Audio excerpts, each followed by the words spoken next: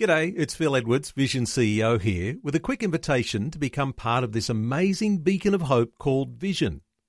Together we can put our love into action to help people of all kinds build or rebuild their lives on the truth of God. Please consider the part you can play during our upcoming Visionathon appeal, remembering that it's your support that makes Vision possible, including this podcast. Life, culture and current events from a biblical perspective.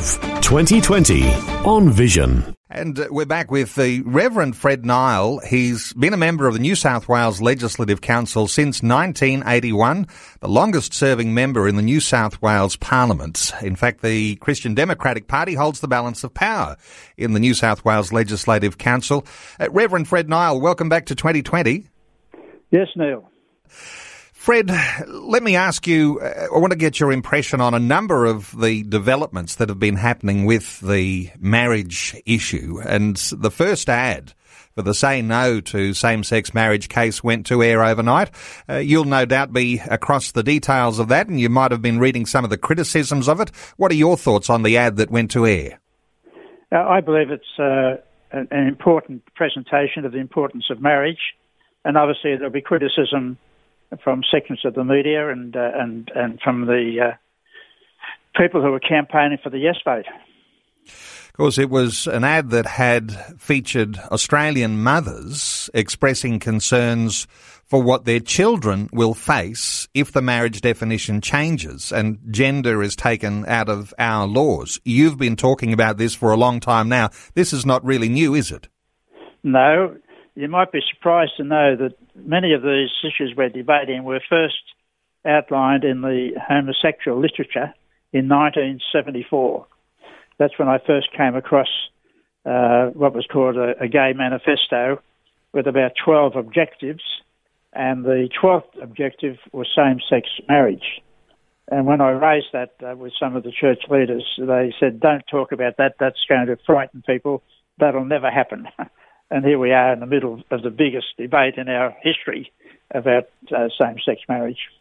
In fact, if we're talking history, as you say, when you came across that manifesto back in the early 1970s, you have watched everything unravel to this point.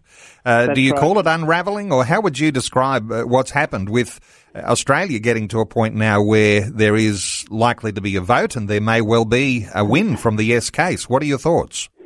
Yeah, so this is the situation we faced. That on that manifesto there are many items, and we've pretty well adopted 11 out of the 12. They're now in law, such as homosexuals can adopt children and quite a few other aspects as well.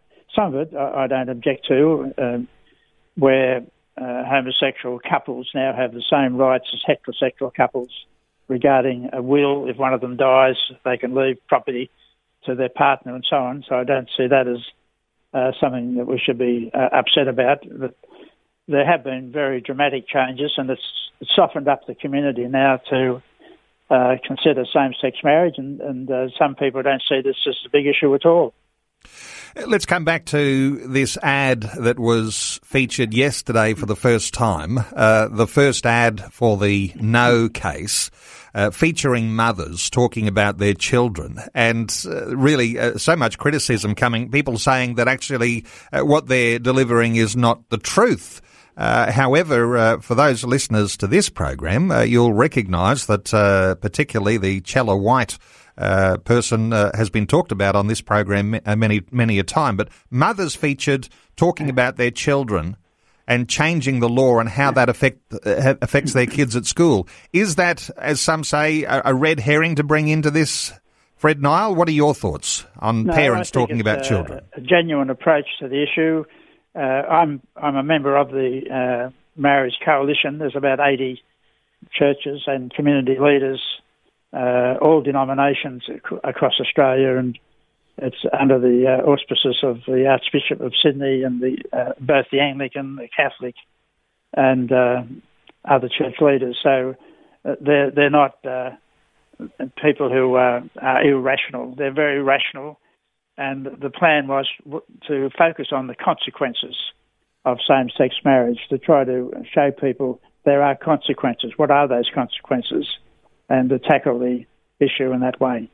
And of course, there are a lot of consequences. No doubt the No campaign advertising will endeavour to cleverly get those into mainstream media. And that will be a challenge because there's been some opposition, even from people who are in charge of news organisations and programming in mainstream media that would want to stop the No campaign from actually having a say. What are your thoughts on that sort of strong opposition to the No campaign? Yes, that's already been happening, where some of the earlier ads were rejected, even by SBS.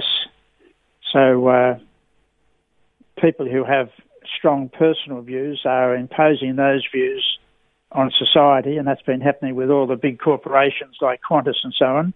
You have a board of directors, a small group of people who say we're going to promote same-sex marriage. They don't consult the shareholders or the staff, and they just impose that. The same thing's happened with the AMA. At one stage was considering supporting the same-sex issue. I gather they've changed that now, but that's wrong, where an executive group can say we're speaking on behalf of all our members when they never consult with the members. Fred Nile, let me ask you about the issues that also come from this whole possibility of changing the marriage definition, and talking about things like freedom of religion, freedom of speech, because the Liberal Party federal president, Nick Greiner, has been named the patron of the Coalition's Yes campaign, and he's reportedly slammed people in the No campaign who are claiming that it's a vote about religious freedom and freedom of speech, calling it a debating tactic. What are your thoughts on his approach? Well, obviously I don't agree with him.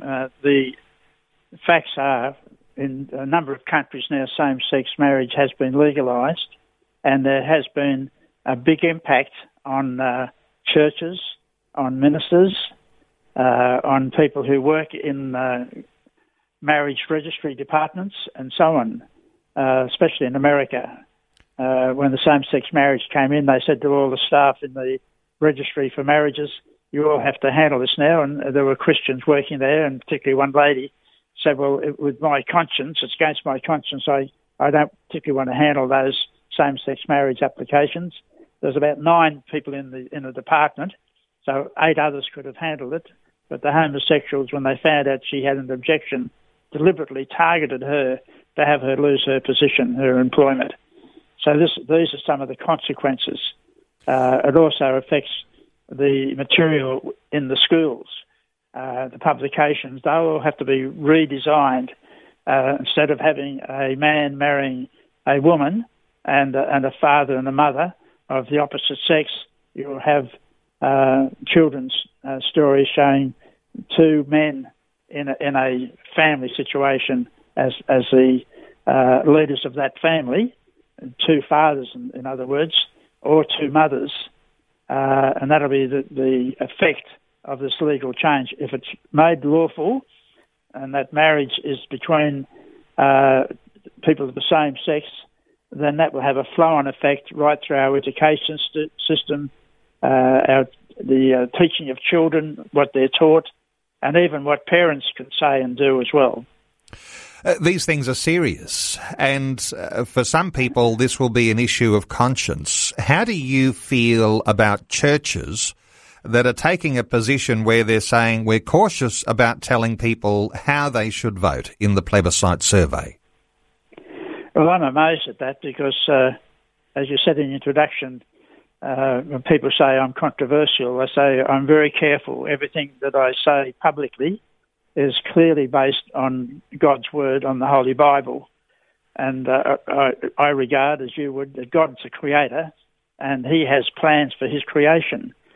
And fundamental, in Genesis chapter 2, it states that a definition of marriage is actually there in those opening words of the Bible, that a man shall leave his mother and father, not leave his father and father or his mother and mother, but leave his mother and father, and he shall cleave to his wife, and the 2 shall become one. That to me was the first definition of marriage, which comes from God's Word. And I think that's what our state laws should uphold, that principle, that teaching. Fred, there are elements in the church that are ignoring a biblical mandate to say that marriage is between a man and a woman. There's a significant push to highlight the views of some rogue Christians to support the yes case. That number is relatively minute compared to the big size of the Christian church. What are your thoughts on the idea that there might be rogue Christian so-called leaders who are put up as faces to speak for the yes case? I know, and that's going to cause confusion, but if you interview them, you'll find that they have no understanding of the Bible as God's Word, inspired by the Holy Spirit. So they reject the Bible as a source of Christian doctrine and ethics, and that's why they have those views. And maybe some of those people could even be homosexuals themselves, because there are some homosexuals very active in the church itself, particularly in the Uniting Church.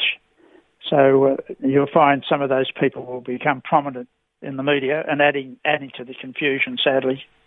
I note that in the media overnight there are some church school leaders. Now, so we've got a separation here. You've got church leaders and you've got people who lead very prominent and significant Christian schools. And they are saying that because the majority of students in their student body support same-sex marriage, that somehow or other the church should change its teaching and compromise its truth and values.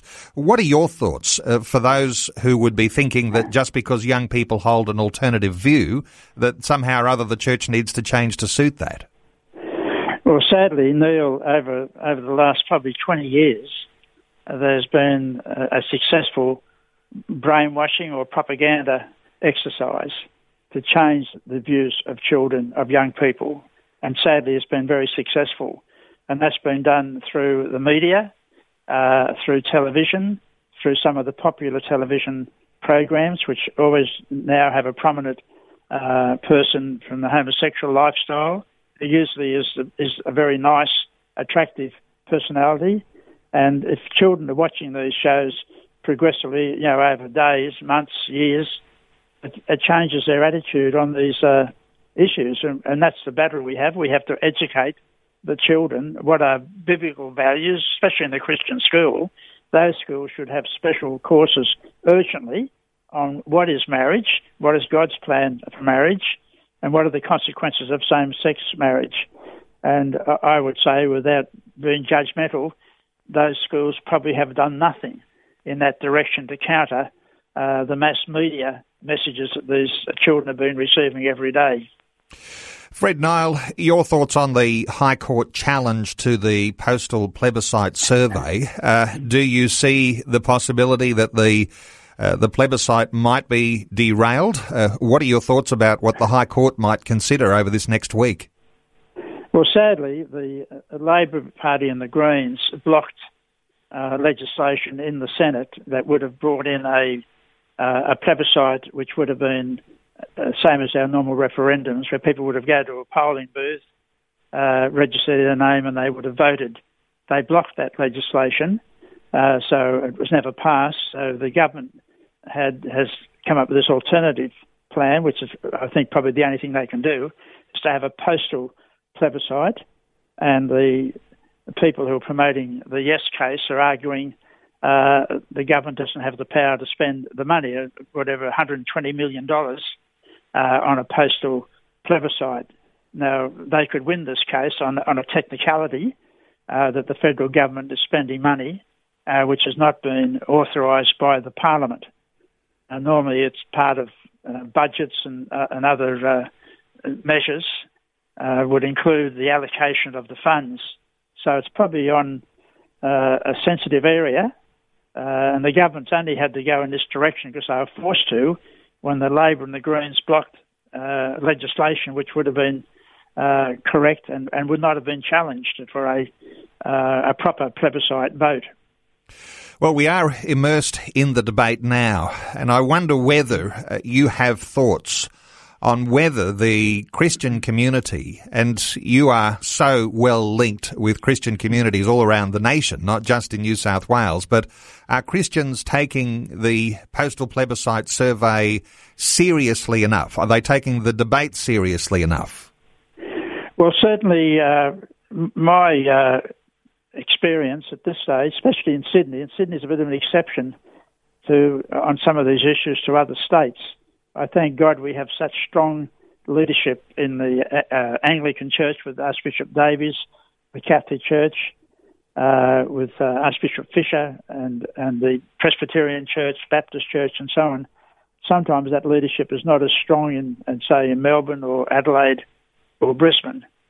But hopefully across Australia we'll have enough people who understand what marriage is, that marriage has been always between a man and a woman for thousands of years in all religions and in all nations, and not just in Christian nations. And they should understand that, and therefore we should get an overwhelming no vote for same-sex marriage. That's what we're hoping and praying for. But it'll be touch and go. It's not going to be a walk-in. And just quickly, one more issue, because when you mention prayer, there is a call for a National Day of Prayer and Fasting for the 12th of September. Your encouragement to people to be a part of that? Definitely, yes. I always believe that God is the ultimate source of power and wisdom, and on these issues it's not just man's ideas. We want to connect with our Lord, with God, in prayer and seek all the help and guidance we can, even with the production of these TV ads and so on. Those should be done with great prayer and thought, especially prayer, to have the guidance of the Holy Spirit on how these issues are tackled. Well, the Reverend Fred Nile, a member of the New South Wales Legislative Council since 1981, the longest-serving member in the New South Wales Parliament, and the Christian Democratic Party holding the balance of power in the New South Wales Legislative Council. Fred Nile, thanks so much for your insights today on 2020. Thank you for the opportunity, Neil, and the Lord continue to bless your Vision Radio. Before you go, thanks for listening. There's lots more great audio on demand, or you can listen to us live at visionradio.org.au. And remember, Vision is listener supported. Your donation, large or small, will help us continue connecting faith to life for hundreds of thousands of people across Australia and around the world. Learn more or donate today at visionradio.org.au.